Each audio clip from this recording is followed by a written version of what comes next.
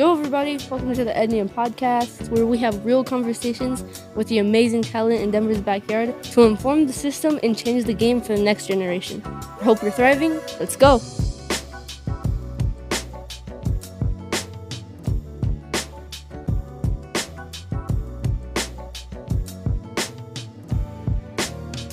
What's good, everybody? Hope everyone is doing well. Hope everyone is thriving. Thank you for tuning in. Switching up the intro here a little bit just to make sure you got some context into the series. As some of you may know, in November, there's an important election coming up in Denver. Voters will be casting their ballots to see who will be representing our communities on the Denver Public Schools Board of Education. This year, there's 3 different seats open, District 1, District 5, as well as an at-large seat. And as always, we're here to build spaces to have real, authentic connection, real, authentic conversation, understand these candidates' vision for the district, the vision for our communities, as well as who they are as people. More than anything, we hope that this sparks some deeper questions for you as you think about who you're going to vote for.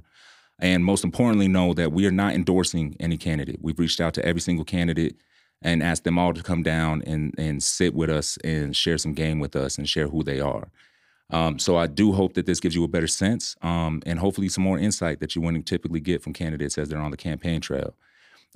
Now, special, super important announcement for us is that support for this podcast series comes from the Denver Foundation. Now, through gifts of cash and stocks or more complex assets, the Denver Foundation helps generous donors get the most from their giving. More than anything, they invest in our communities. They help people be able to invest in our communities, and we appreciate them for investing in our collective vision at Ednium. Super excited. We're coming up, y'all. And with nothing more to say, let's get this thing rolling. Peace. And we're live. Good morning, man. Good morning. How are you? Good. I'm excited. You're our first one to step up to this podcast thing. So I appreciate you coming through, man. Yeah, you're welcome, for sure. Tell the world who we're talking to today. I'm Scott Baldermann. I'm the current representative on the DPS Board of Education for Southeast Denver and running for re-election. Yeah, and you got elected December of 19 is when I was sworn in, and we were dealing with COVID 3 months later. It's been a fast 4 years. Yeah, welcome, homie. You know what I'm saying? Exactly. What made you run in the first place? So this journey began for me. I have 2 kids in DPS schools now. They both go to their neighborhood school. They both started at Lincoln Elementary School. We've been involved with that community for about 10 years now. Mm-hmm.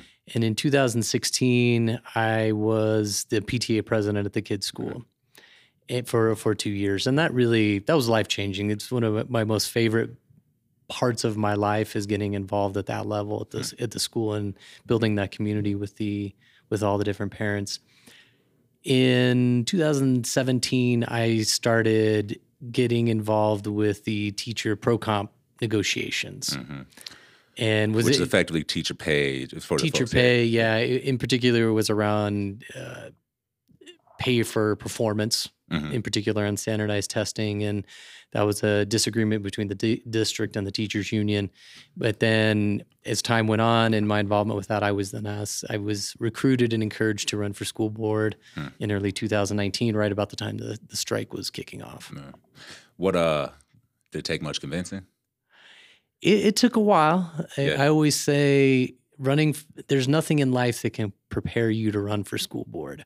I could imagine. And any first-time candidate will waffle back and forth of, I can do this. And then the next day you're like, oh, I can't.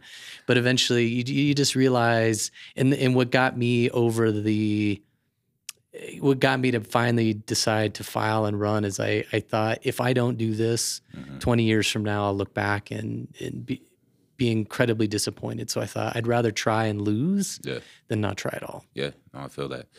Walk me through before that, right? Like, what was your life's journey? I think a lot of times we see school board candidates, we see like one snapshot of kind of whatever we read in the newspaper or whatever. Right. And really something that's really one of our like foundational values at Ednium is like your story matters. How you built your character, where you come from, all those things matter, especially in like roles where we're dealing with people, right? At the end of the day, so really interested, just kind of where are you from, how'd you get here, what's that story, what's that development? Right. So I grew up in Aurora. Okay. and went to Rangeview High School and graduated in 94. And then went to University of Nebraska to get my architecture degree. Ended up getting my master's in 2000. Okay. And ended up taking an alternate path. And I've always been involved with advocacy work. And instead of going right into the architecture field, I moved to Washington, D.C., and I was the president of the American Institute of Architecture Students. Huh. And spent a year in D.C., actually worked in the American Institute of Architects building, which was across the street from the White House. So lived in D.C. for a full year, really enjoyed that. I ended up meeting my wife there. And once my wife graduated with her degree in graphic design, Denver is always home for me. So we immediately moved here, and that was in 2002 that we were here. Okay. Now, people say, I think you're the only one I've heard from, like, people talk about how, like, you were able to self-fund the campaign. And there seems to be, like, the funding process for the campaign. I don't want to get too much into that. What I'm mostly interested in is, like, it's a big commitment to say I'm going to put up my own money to go do this. Like, was the PTA, that's fine, the PTA, the folks that encouraged you, like, what else was driving you to make that type of a leap? Like, what was it that convinced you to make that type of a leap? Yeah. I'm an entrepreneur at heart. Yeah. And, I did spend approximately 5 years in the architecture field. I did get licensed, and then that evolved into starting a software company. So even after getting a license, all that work, I just felt like there was more. Yeah. And so I left the field, started a software company that was related to architecture, and then eventually sold that company in 2006.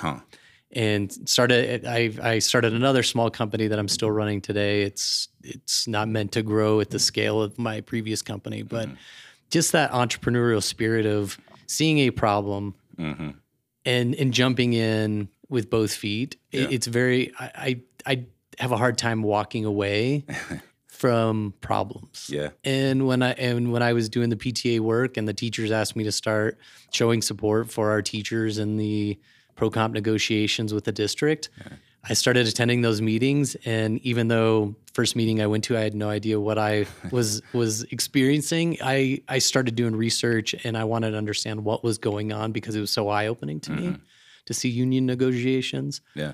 And I just got addicted to it. Did you ever have to deal with any of that, like, as an entrepreneur, like from a union standpoint, labor? Like, I'm always curious because I don't know. In a lot of ways, I relate, right? Like, I see a problem, I want to solve it. Hence, Ednium's existence, right? I don't think it's gonna make me no big bucks, but we're here. But like, I'm interested in, like, your role and your time as an entrepreneur in building organizations and building companies. Like, what parallels are you seeing that to, like, your time on the board or the district as a whole? Like, how's that informing your thinking? Right. So when I came on the board, it took me about a year to recognize that DPS was incredibly inefficient as a body. Yeah. And even though we're a government agency, in many ways we function like a corporation where you have a board, you have a CEO, which is our superintendent, you have all of the employees underneath the CEO, and then the board really should be focusing on vision and outcomes for students. And really that's the sole purpose, and holding that superintendent accountable for achieving those outcomes for the kids that we've defined. None of that existed when I came on the board. We had no bylaws. Really? Yeah, there's no bylaws. We have bylaws now. When we implemented policy governance, we now have GP 1 through 15. Yep. None of that existed. And the Denver 2020 plan expired. So, which now looking we don't back, have a strategic direction is what that 2020 plan was. Yeah. And looking back, the Denver 2020 plan was, I think, a great document. But we should have never been in a position where a board comes on and the vision expires. I mean, these things for $1 billion organizations take a long time to create. Yeah. I mean, we took most of 2021 implementing policy governance with our new 6Ns policies, which serve as that vision. That took 11 months to do. Yeah. I mean, it took us like 6 to 8 months to write our strategic plan. We're a small little nonprofit, so it does take time. It takes time, and we brought in Colorado Association of School Boards to help with that process. Brought in experts. Yeah. So even though I didn't have the direct skill sets of bringing in policy governance. I knew that we needed a framework. I did a ton of research when Superintendent Cordova resigned. Mm-hmm. I thought there's something is not, our execution is off, and the district is not heading in the right direction. So I did a ton of research on policy governance. It was written by John Carver about 20 years ago. And that's a good example of like identifying the problem. And then I really put a lot of energy into understanding how do we get back on track. Mm-hmm. And that's when I realized that, boy, we don't have a framework in place to function. We don't have lanes defined for the board or the superintendent or staff or the public even. Because like frequently people are like, where does the public fit in all this? And policy governance fixed all that. And then we ended up voting in over 40 policies to define those lanes. So I think we're in a much better shape now. So what you're saying is like policy governance is really strictly about like defining the roles, defining the lanes of the individual like entities or decision-making bodies throughout the district. Yeah. And I would add to that accountability and performance. Accountability and performance. Truly identifying what is expected of our superintendent and then holding them accountable to that. Yeah, that makes sense to me.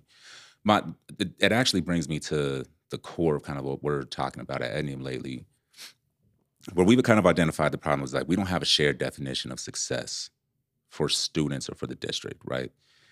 We see like a lot of folks operating in silos. We see, you might actually appreciate this because I've been having a hard time communicating this message. We're like, all right, look, you take a chair company. The input process is the manufacturing, the materials, the stuff that they use. The output is how many chairs they build, right? The outcome would be how many chairs they actually sell, the income they make off of those chairs. And when we're looking at education, we're saying, all right, the inputs, the pedagogy, the curriculum, all the stuff that we do day to day. The output is like, I guess, the degrees, the test scores, the diplomas, things like that. But the outcome is actually whether or not that student is able to leverage those degrees for life. And the issue that we're finding is that we're not actually measuring the outcome right now, right? So everybody's arguing over the inputs, right? I'm not getting into the charter traditional debate because I don't feel like people are actually talking about that in real life.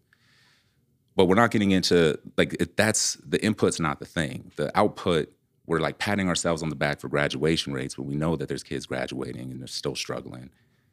And nobody is measuring how many of our DPS alumni can own a home at 25, 30, right? Like, what is our responsibility? How are we actually setting them up for this, like, new economy and new world? No one's measuring it. And so, like, my biggest question to all the school board candidates is, like, how do you define success for the district? And then how do we help, like, build a shared understanding of that to where at least we're all working towards the same direction? You know what I mean? Right. I 100% agree with you that our goal and my goal is that kids leave DPS ready to conquer this world. Yeah. And I can think of two examples of two of our ends policies. Yeah. So again, we have 6 of them. Our fifth ends policy is post-graduation and global citizenship. Mm-hmm. And it's not so much about improving graduation rates. It's more about leaving with a seal of biliteracy. It's about knowing what path you're going to take forward in life and the district supporting you in that journey while you're still in DPS to find out, do you want to go to college? Do you want to go to an apprenticeship program? Yep. Finding what you are excited about and where you can be really successful in life, regardless of what that path is. And I agree. The other part is our 6th ends policy is on climate action. That was a student-led initiative. It took over a year to get into place. I partnered with Dr. Kerry Olson on that. And Vice President Kamala Harris came to Denver 2-3 months ago to congratulate the kids at Northfield High School on their work on that. That's dope. It was great. But the thing that there's really 2 components of that climate action ends policy. It's only 1 sentence long. It's about making sure the district is more conscious around sustainability and minimizing our carbon footprint, but it's also preparing kids for the green economy. Yeah. And I that's probably one of the most proud things for me in my first term is there's no district in the country that is preparing kids for the green economy like we are. Yeah. Part of what we found is like, I guess I've learned two things in my 3 years with Ednium. Like, one is like measurement's hard as hell, right? And I think that like, and I know, there's this constant debate around test scores or no test scores or whatever the case may be. I think personally the issue with tests isn't whether or not we should have them, it's how they're being used. Like, we're like looking at tests as if the tests are supposed to be a tool to help us learn, not necessarily like the end point, right? I tell people this all the time. My son, he switched, so he went from MLK to McAuliffe, and he's always prided himself on math. You know what I mean? And McAuliffe was just like ahead of where they were at DMLK, right? So he was kind of struggling, so he was kind of self-conscious about it. And then so one night when I finally see it, I'm like, all right, cool. We spend like the night working it out on the board, right? We're practicing. He has a quiz the next day. He goes, takes the quiz. He comes home. We got to A. Cool. So I'm like, all right, well, show me. You know what I mean? So I switched up some of the numbers. I changed the formula a little bit. First of all, surprised myself because I could still do some of that math. But when he got stuck, he got frustrated with me, and he was just like, "Dad, like, why are we doing this? I already got the A." And I was like, "Oh, your problem is you think you're doing this test for the sake of doing the test. It's not to learn." You feel what I'm saying? And so, like, how do we actually measure learning, and how do we leverage like tests to help us as a tool to get to learning? So number one, like, measurement is hard, and then number two is like the implementation of policy is hard. And so which goes back to measurement, like, okay, world citizen, dope. How do we measure it, and how do we know long term? You know what I mean? Are you all talking about that? Are y'all having that conversation? Because it'd be hard to hold a CEO accountable if we don't have actual like metrics by which we like measure them against. Yeah, we do actually have metrics, and they'll be coming out next month. Oh, okay. So that's part of policy governance as well, as we say what, why, and when we want something to be achieved. That's the board's role. Superintendent is responsible for defining how to achieve that. And then what we have, the next level down is we have essentially an operational plan. It's called a reasonable interpretation. It's policy governance legal, but it's essentially saying the superintendent says, here's what I think you want me to achieve. Here's how I'm going to achieve it. And here's how you're going to measure my success. So the superintendent dictates that. So the superintendent defines all of that, and then we approve it. Okay. So we approve those measures every May. And this cycle repeats annually. Okay. We review our policies on an annual basis, and then we approve the metrics on an annual basis, and then we review the superintendent on an annual basis. So it's a very objective review process. No longer just like, do I like this superintendent? Do I not like him? It's really based on performance. Are they delivering for our kids on that? Delivering on the 6Ns policies and what the superintendent said that they.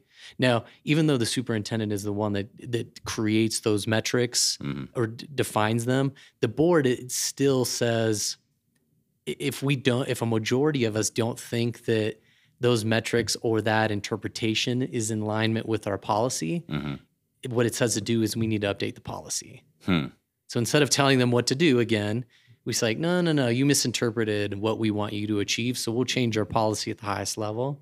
And then, but we end up voting on the metrics to then say, all right, here's how we're doing it. Here's how we're doing it, and so there won't be disagreement in the future when we actually do the review. Yeah. I mean, that's very standard of any job. Yeah. You say your boss tells you what you want they want you to achieve, and then you do an evaluation, and a lot of times they do a self-evaluation as an employee. That's what we do as well. Our policy requires the superintendent do a self-evaluation.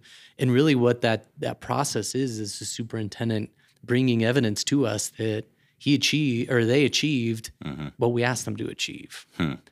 Now, sorry, I know that went way off on a tangent about test scores. You want to go back to test scores? Or so I wanted to, we're talking about measurement of test scores because we've got our internal assessments and then we have our standardized tests, which are required by state law. The standardized tests to me are really just a reflection of Denver. And the achievement gap is really just a reflection of the inequities we're seeing within the city. Yep. If we really want to close that achievement gap, we need to start addressing the things that are taking place outside of school. And there's so many things that are outside the hands of DPS that the city needs to step up for. I'll give you a perfect example. We want to see test scores go up in the district. The lowest hanging fruit to me is fixing our chronic absentee problem. How does the city do that? They need to partner with DPS to help kids get to school, whether that's from a transportation perspective, whether that's a safe routes to school perspective. Yeah. I've seen that the recent mayor's budget is cut safe routes to school budget from the city. It's like that is very like. Is there a relationship between DPS and the city right now? Oh, absolutely. Now there's state statutes in place that define what the DPS's role is, and you know, we have a local control. We're a local control state, so DPS is a separate entity. But there's nothing stopping us from partnering. And like a perfect example is RTD. So I worked for early 2020 when we were talking about the mill levy. The district was talking about increasing the purchase of paper RTD tickets from 2 million to 4 million. And immediately I was like, why are we doing this? This is such an inefficient process. These tickets are most likely not getting to the kids. And if they are getting to the kids, they might be in their pockets going through the wash. So that happened to me a couple times. Yeah. And so we started, like, I worked with Director Kate Williams, because she's the board member in my region as well. And we encouraged CEO Deborah Johnson of RTD, and then Susanna Cordova, Dwight Jones, and ultimately Dr. Marrero to work together and say, we've come up with a more efficient system. All of those meetings and that advocacy from the board ultimately made it so kids ride RTD for free now. Yeah. Why don't we know about, like, why isn't that in the public ether, you think? Oh, it is. Yeah. It's hard. There's so many channels. I mean, it's on Twitter. It was on the news. Yeah. DPS sends that email. So I think better question is, why is it that that type of stuff isn't sticking to folks as opposed to some of the other craziness that's going on? You feel what I mean? I think the media has a big role to play in that. I frequently let them give the media heads up on great things that are happening, like the climate action work we did. That got minimal media coverage. The RTD work got minimal RTD coverage, but we all know what does get the coverage. Yeah, if it bleeds, it leads. Is that what they say? Yeah. Exactly. Yeah. So that's like disappointing, but that's the reality, unfortunately. Yeah. And I mean, that's one of the. Yeah, we got a bunch to talk about. Let's hit on that. I was in this meeting not too long ago, and they were talking about like how we talk about education and being an educator in the public, right? And they were like, well, no wonder why kids don't want to be teachers. Everything they see on TV is you talking about how teachers are, not respected enough, not paid enough, et cetera. And it was like this narrative change of like, well, would you want to invest in someone that says like this ain't working? Or would you want to invest in like all the positive things that come with a teacher and like the reality of the actual like salary? She put up something around like, yeah, a teacher can't buy a house in Denver, but so can like 80% of the jobs in Denver can't buy a house. Like, how do we start to send out a more inspirational message? And it's something we think about with Ednium too. It's like, I'm hell-bent on us not doing the whole pobrecito, poor us type of thing. It's not, oh, we had it hard. It's, yo, look how much brilliance we have in our backyard, and why aren't we leveraging and tapping into this? Like, we should be investing in our homegrown talent. Like, there is people out here that are doing great things. And I'm like, how do we shift the message from like the fighting and all that stuff to look at the good things that are happening, invest here. Here's where we do have a bright point, and here's where we're still trying to work on. We're struggling here. You know what I'm saying? But it seems like it's getting overshadowed, and I don't know how to solve that problem. Yeah, and I think there's politics and power involved with this as well. Yeah. And it goes into the how. Yeah. A lot of like different organizations want to be directly involved with the how. So that's what we're up against as well. Which going back to your point around the superintendent's role and how the evaluation is set up and all that, what is the public's role in that conversation, right? Because if it's from an EDNIUM standpoint, we're saying, look, the graduation percentage, that's cool, fine. How many of them are going off to college? How many of them have found that trade? How many of them know what their plan is? How many of them have been able to execute on it? Like, what is the public's role then in being able to influence that process, given the fact that, like, we are the consumer, we are the people that all y'all really work for? You feel what I'm saying? So, like, what is the public's role in that process? Is there a specified one? Yeah, in policy governance lays that out, and our policies do as well. Yeah. And I think it could be stronger. It's something that I want to work on a little bit more, of defining where the public fits in. But let me start from the opposite end and work up the ladder, because what you have is you've got the staff. Or actually, let's even go further than that. You've got the beneficiaries of the district, which are their students. Yeah. They're the ones receiving the education. the education. Then we have staff, our teachers, all the employees within the district are then accountable to the central office and the senior leadership team, and ultimately the superintendent. The superintendent is the board's one sole employee that they evaluate on an annual basis. So the superintendent is then accountable to the board. And then I frequently hear, who's the board accountable to? I hear that all the time. It's like, well, the board's accountable to the public. And if we're not doing a great job, the public needs to hold us as individuals accountable as well. A lot of times the board gets lumped together, and that's how we function. But I always encourage members of the public and the community to hold us as individuals accountable, because really we're not, board members are not accountable to each other. Yeah. We're as individuals accountable to the community. And I would take it further than voters. I would say the public, because not everybody is able to vote. Yeah. And so we're accountable to the public. And I always say, if a board member is not doing a job or not voting in a way or does not align with your values, be vocal, be loud, push, and I mean, really the recourse, there's really only one option of recourse on board members, and that's a recall. And I mean, sometimes I wish the public wouldn't be so shy about recalls. I know that that's an expensive endeavor, but it's not an easy one. It's not an easy one, which but is it's why critical. we have elections every 4 years. We have election every 4 years, and so that's why it's so important that, and when people vote, especially now that we have policy governance in place, it's like, look at what the values of that person is. Not so much of, are they part of this organization or that organization? Like, truly look at, will they be able does that candidate reflect your values, and are they going to be effective at holding the superintendent accountable for results for kids? Yeah.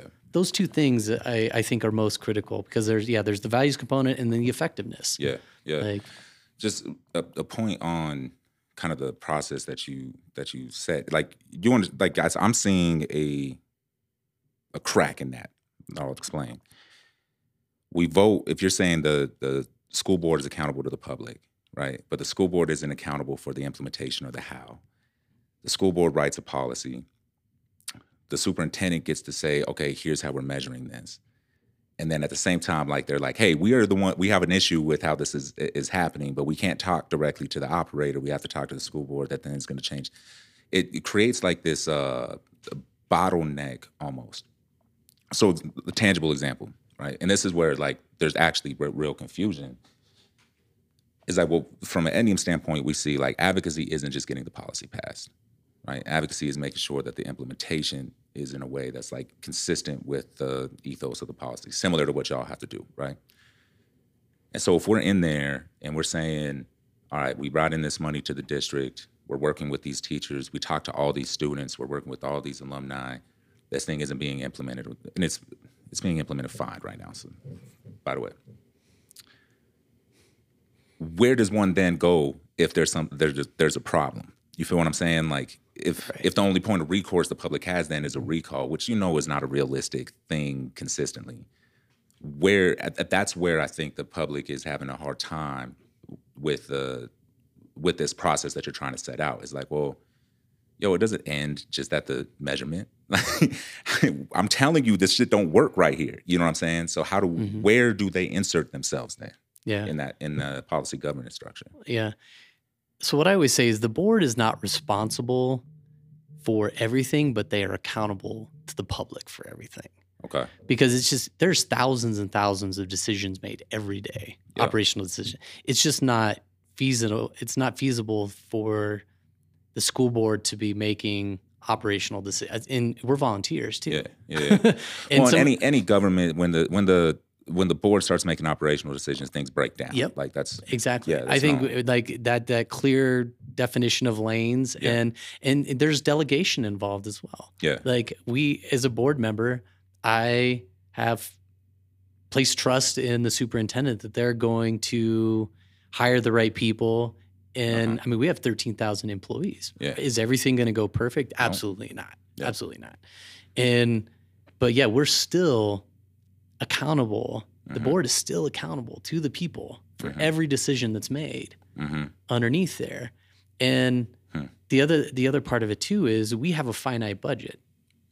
So there's that balancing act because we get requests all the time from parents related to expanding transportation or expanding mental health resources or, I mean, everything. Yeah. And the board doesn't get involved with the dollars and cents, which is because what we do, and this is one thing that I'm very happy with the shift we've made is when you watch our budget presentations now, instead of the staff just putting a bunch of numbers out there that don't mean anything, you'll see now they'll say, we're investing X millions of dollars towards ends policy number 1, this much money towards 2.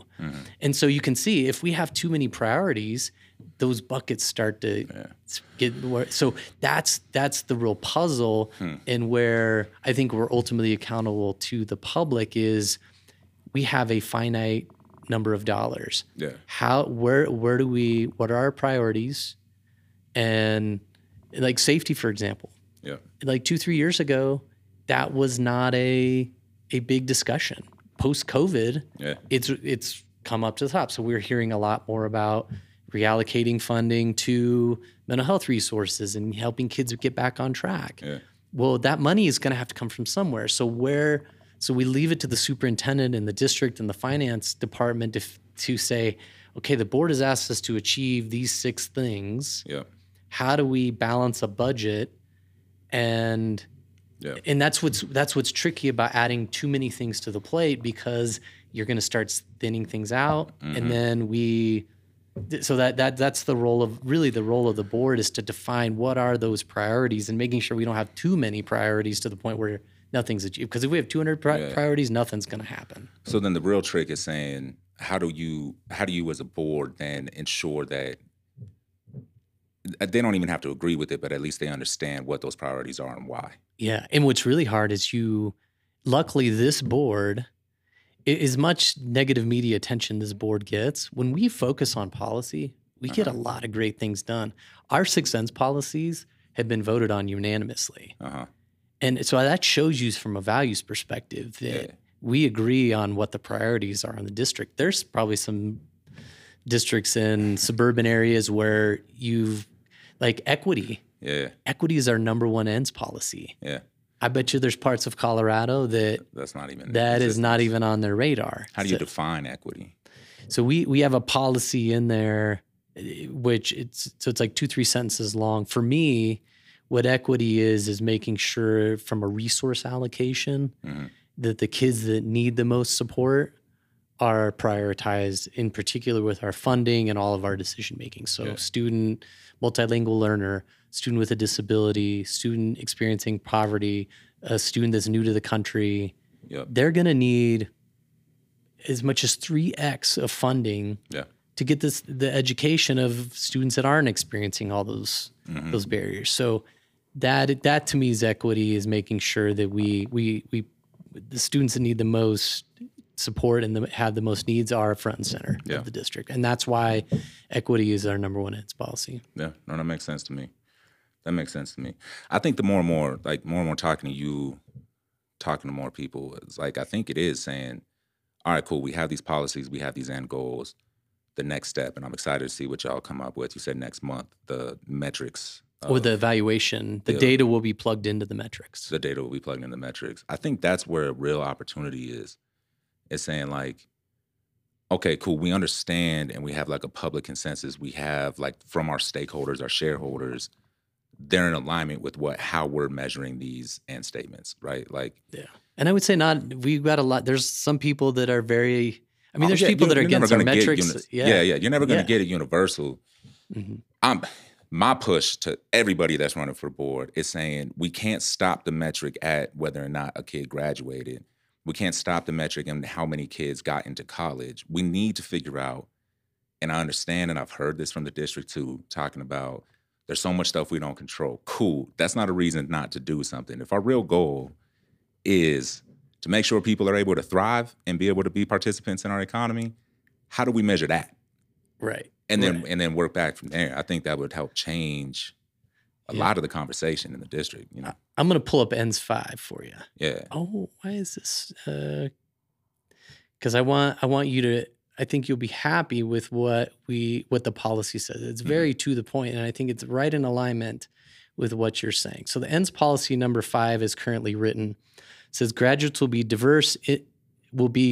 Independent, lifelong learners, ready to meet the world academically and socially with the necessary skills to be able to adapt to changing demands and environments. All students will have the financial stewardship and ability to make well-informed decisions post-graduation. I love that. Now, how do we know if it's happening? Right. That's the metrics. So now what Dr. Marrero has created, there's a whole document. Mm-hmm. So like you can see our ENDS policy is intentionally very aspirational. Yeah. As it should be, yeah. Yeah. Like because that's the what and the why. Yeah. And now Dr. Marrero comes up with the how, and there's a document. If you go onto our policy page, you'll see then says reasonable interpretation, and it goes into a lot of detail of what he thinks needs to happen in the district from an operational standpoint to achieve those 2 sentences or those 3 sentences that we typed up. I'll put that link in the description of the pod. And then there's metrics in there, and then but like a perfect example, I don't have it in front of me, is like students graduating with a seal by literacy. Mm-hmm. I think that's a big part of being a global citizen. Yeah, we need to figure out financial literacy. Yeah.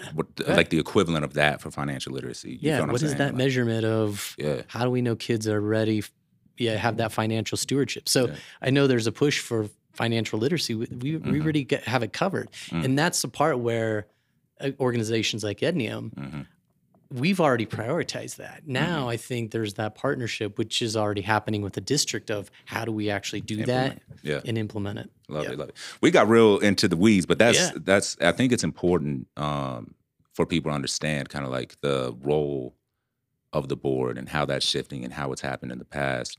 Mm-hmm. I agree with you on a lot of points. I think there's a lot of like, okay, cool. It sounds great. Now, how do we like put it into practice kind of a thing? And I think that's going to require people to start laying bricks and bringing things to the table as opposed to just being mad all day. Although I understand why some people are mad. That was like having a vision is what matters. I mean, prior to when we didn't, it starts with the board, and if the board hasn't defined the priorities, you can imagine what creating the district budget is incredibly hard. And people are. I always think if I was an employee in DPS, I hope they know all the ENDS policies. I'm not expecting everybody does, but I think they should everybody should always be striving for those 6 ENDS policies that we have, and that will ensure we're rowing in the same direction instead of everybody going in 100 different directions. I mean, but one thing about leadership and bringing things and like getting people to buy into your vision is having trust with the people you're trying to get to buy into your vision. And like, if we're being real, I mean, there's a breakdown of trust in all governmental agencies, like across the board. But like, you know, how do you, especially like if you get reelected, like how do you go about the board rebuilding and cultivating that trust of the community at large, and not into this camp versus this camp or this thing against this thing? Like, how do you plan to bring people together for that shared vision? So Director Quattlebaum and I wrote a governance process policy. Those essentially the bylaws, and it's number 15. And we got it passed right about a year ago. It's still we need to get some work done on implementing it, and I'm hoping the next board will take this on. But GP15 is called proactive community engagement, and the word proactive is very key. Yeah. If you dig into the policy, it's about the ends policies, like proactively going out there, putting those 6 ends policies up on the screen, and debating those. Are those the priorities? Is this really what we want our funding, all of our energy going towards? And if it's not, let us know. Yeah. If it is, or are there tweaks there? Yep. And there's that balancing act too of we can't add too much, because if we make those ends policies super long, then we're adding things start getting spread thin from a budget perspective. Which it could quickly be that as you talk to community, right? Like yeah.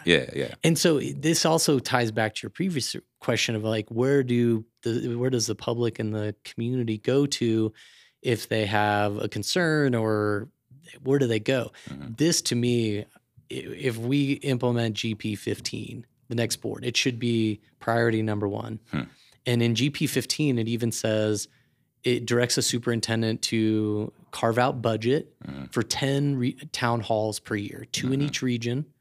And it's not it's not something just that board member. All 7 board members are supposed to be there. Yeah. This isn't like this is your thing. This is your thing. Yeah, exactly. Yeah. And in that policy too are questions. So we've even predefined the questions that the board members are supposed to ask the community of what that looks like. So I like that. I like that approach. I would just also encourage some type of like ongoing dialogue. Because what happens oftentimes in those like townhomes is like someone's coming in with their axe to grind. Someone's coming in that's gonna, take up the whole space. Like how do you continue? How do you have the follow up afterwards? What's the continued dialogue to like really refine? Well, I think the continued dialogue. So now there's town halls with staff, but those tend to be. So we even have another.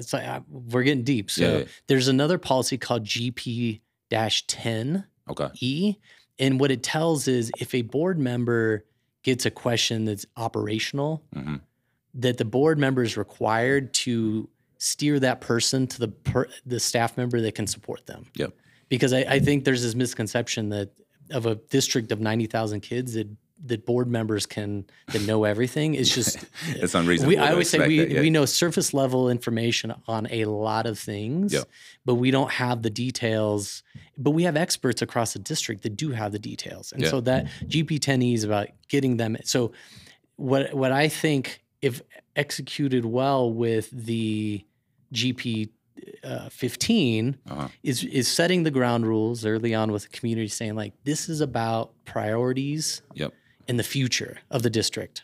If you want to talk about what's happening today, I'm going to get you in contact with the person district. in charge of that. These meetings are about what do we want DPS to look like in 2028? Because as board members, I strongly believe we should be looking 5 years in the future, more like 10 years into the future. And if we're focused on now and being reactionary, as you pointed out, things start falling apart when board members are reactionary. I strongly believe that. And that's all about... everything falls apart whenever anybody's reactionary all the time. Right, you feel me? Like, it's not any different. And so that's why it's so key that the board understands their role. And GP15, and the public as well, is... GP15 is about priorities and values and vision. And it has to start there. I think once the public is comfortable in understanding the board's role and that they've had their opportunity to hear their voice heard from a priorities perspective, each person is not going to get everything they want. I mean, I don't either. There's things I advocate for, I don't get. I get some of what I want and a lot of things I don't. And that's going to be true of everything. But I think knowing that they've been heard and then we on an annual basis, those ends policies are meant to be organic. They're not written in stone. And they're meant to be picked apart. And that's where I think this board is very effective is when we actually focus on values and priorities. We do great work, but when we get involved, when you do the work, you got to do great work. Yeah. Yes, and that's the thing, and that's the sad thing is the media doesn't pick up on that. They don't. We do that in public. There's never meetings about the board discussed this priority and this value. No, it's all about reactionary things happening within schools, and I mean that's too bad. And and I'm hoping through as time goes on and GP15 is implemented, we'll regain that trust with the public, and the public will understand where we fit into all of this and where the district fits and where they fit to. Yeah. When was the last time you changed your mind on something on the school board? Like what led to it? Mostly because, a lot of, especially when we talk to alumni, like a sign of a good leader is them saying like, look, I got new information. I'm able to adjust. Like I'm not operating at an ego. When was the last time you changed your mind about something? Oh, I have a big one. It's on school resource officers. Tell me more. And that is there's a connection to policy as well on that. So in 2020, so I've been on the board about 6 months at that point. So we didn't have a policy framework in place at that moment. And when the George Floyd incident happened, there was a push to remove SROs from schools. The data was overwhelmingly in support of doing something because you were twice as likely to be ticketed or arrested if you were black and brown in DPS. Hugely problematic. School board voted to remove the SROs. Fast forward 3 years, working on the policy on bringing them back. What I learned over that time was we were focusing on the wrong thing. Because and I've heard somebody say this and it resonated with me was if we were going to remove SROs from the schools, we should have also removed the administrators from the schools that were contacting the SROs to get them involved with discipline. And I mean, that's a slippery slope, dog, because like, teachers also calling those cops on kids. And the teachers. Anybody involved with that feeding the school to prison pipeline. So we were solving a symptom, not the cause. Right. And then looking back, once we have the framework in place, I have a better understanding of how to resolve this from a policy perspective. So I drafted up the new, what's called Executive Limitation 10.10. And there was a lot of policy guardrails in there. And with policy governance, it's key on telling the superintendent not what to do. We don't want to be telling the superintendent what to do. We want to tell them what not to do. So take things off the table. And that to me is true innovation. When you say, hey, there are 1,000 different ways you can go about this, but there's some of these that just the ends do not always justify the means. And so we take those means off the table. That's what we did with SROs. My program, or Alonzo, one of my team members, he talks about it as like you had a farm. It's like you got to build the fence and then say like, go and graze anywhere within this fence, like you're building the guardrails. Same idea, and that to me is true innovation. We talk a lot about innovation schools. That to me is innovation, and with the policy that we wrote though is very clear. It's like SROs are there for safety and positive relationship building. They are not there for discipline. That's what that policy is about. Is you leave the discipline to the schools. And when we didn't have that policy in place, there's confusion on what the role of the SRO was. So that SRO policy was not so much like put SROs back in schools.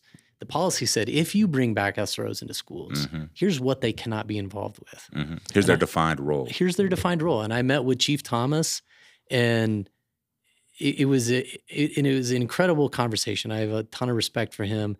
But one of the things he said that also resonated with me was, I don't want, or I'm speaking for Chief Thomas here, he's like, I want to make sure kids' only interaction with police is not negative. And this is an opportunity to bring SROs into schools and build positive relationships with the kids.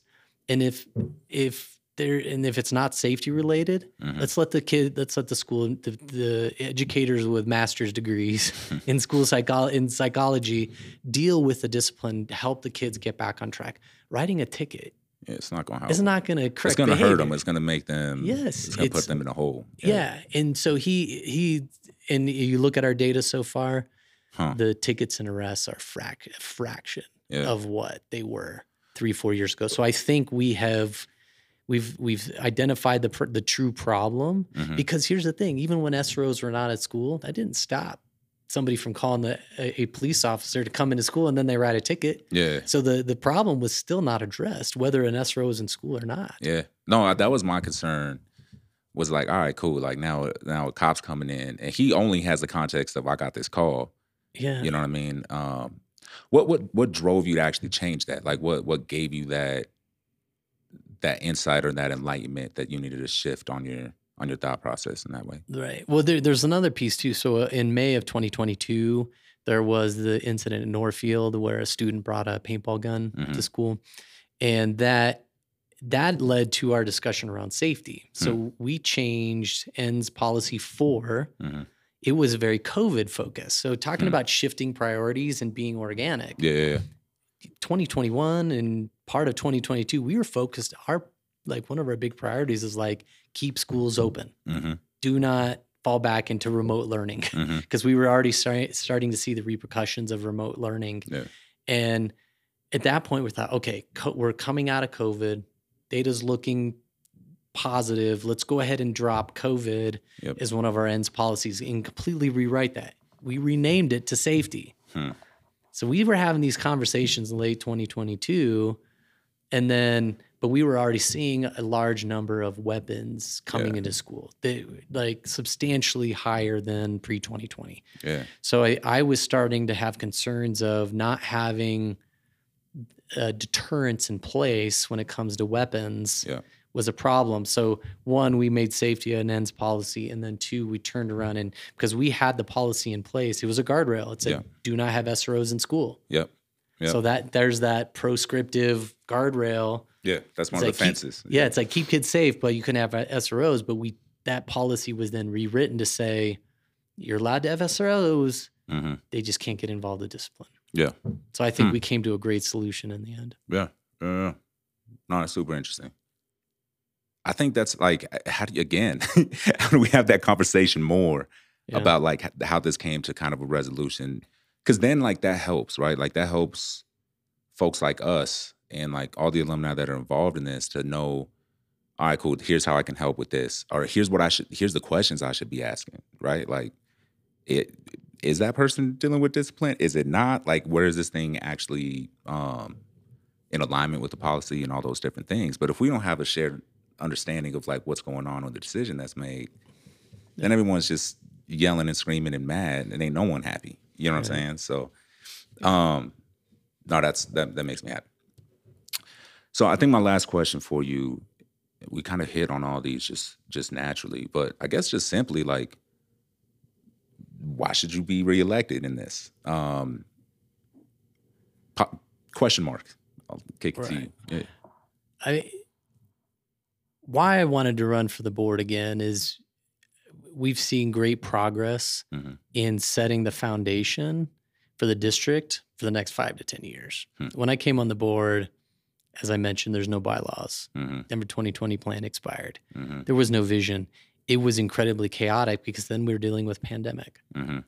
Yeah. It just made things 10 times worse, and everybody was going in different directions. I don't feel that way anymore. I think it is policy governance with $1 billion organization. It's going to take time. And that's why it's important to always be looking 5 years into the future so that we're the board. It really starts with the board. And we've got this framework in place. I want to make sure that it stays intact. And, I'll advocate for certain policies, and there'll be board members that'll advocate for different ones. But that's the great part of this is policy governance is not meant to tie people's hands. It's a framework. Yeah.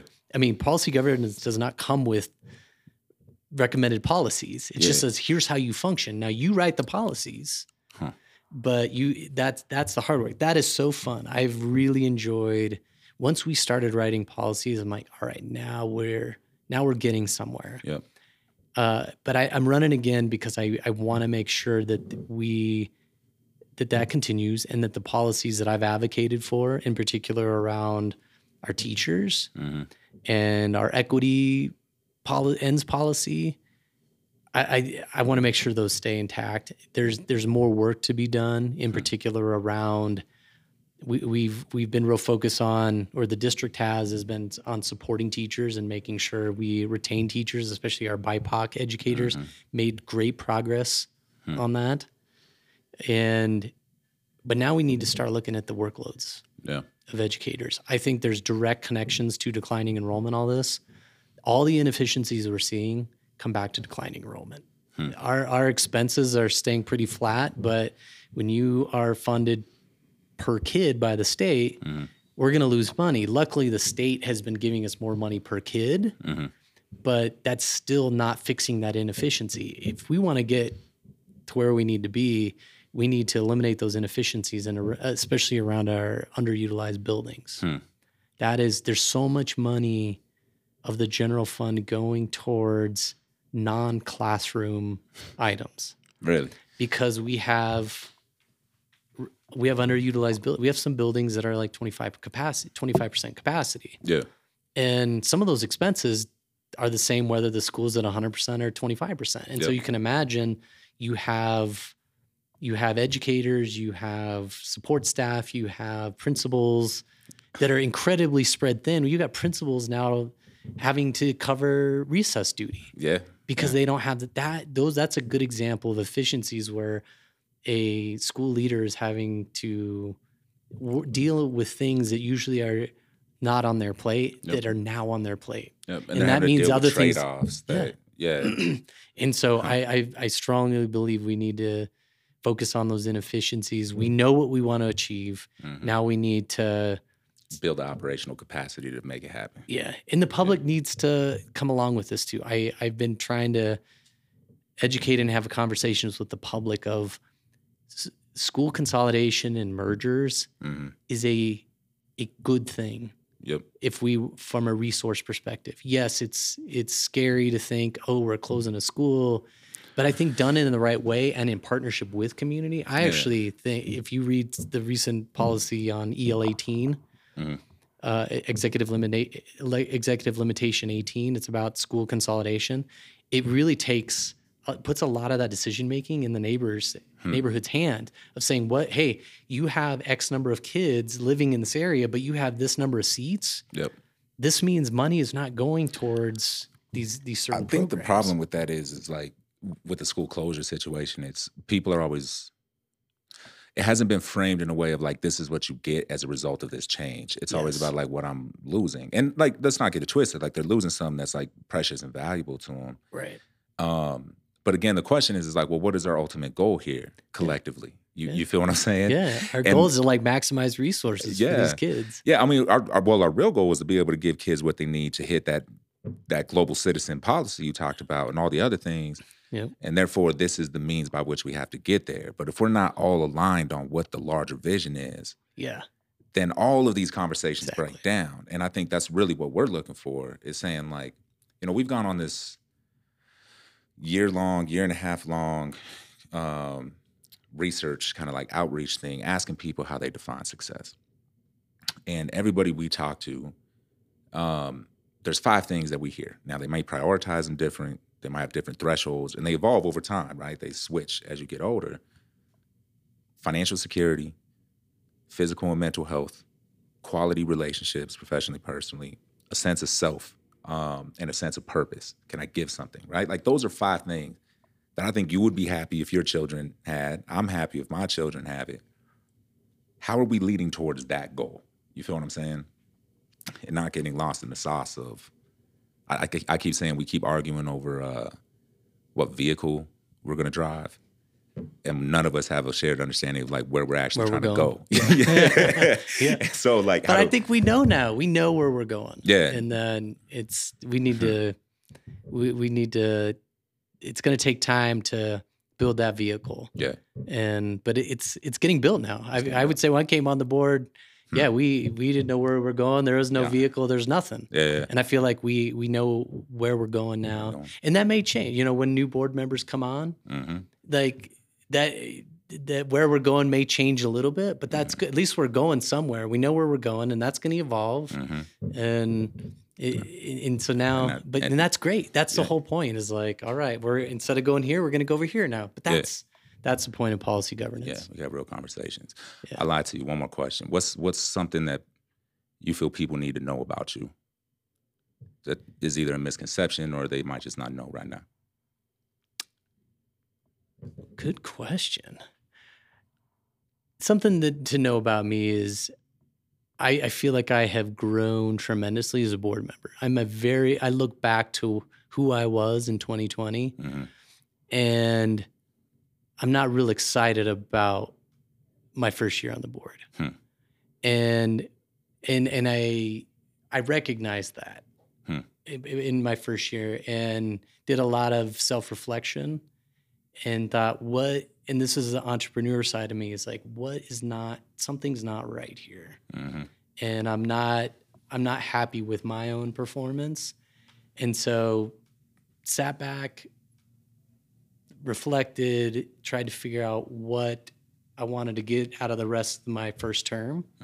And really that came down to getting the board as a whole on the right track. I don't think all seven board members were not doing a great job in 2020. I mean, granted, we were also dealing with COVID, so I think we should be given a little bit of grace.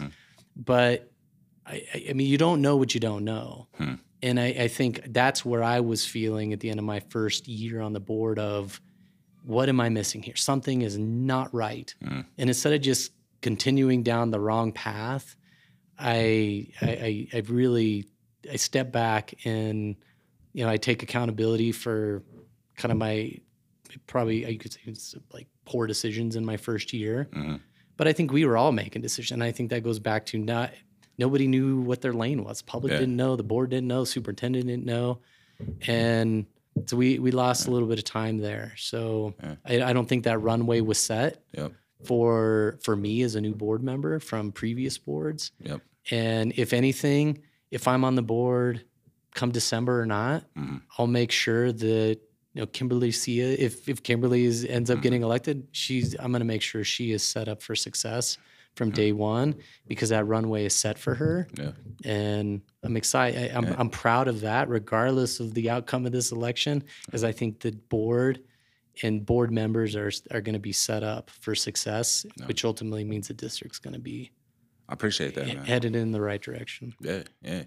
Thanks for coming on, man. I think this is going to help a lot of folks and kind of understanding, like, this is an educational thing too, man. Yeah. So I appreciate you coming through. Good luck. Appreciate it. We're doing this with as many of the board candidates that are willing to talk to us. We've sent out the invite to everybody. The disclaimer is we're not endorsing. We just really want to be able to have real, honest, authentic conversation. And I appreciate you coming through, man. Peace. Thanks.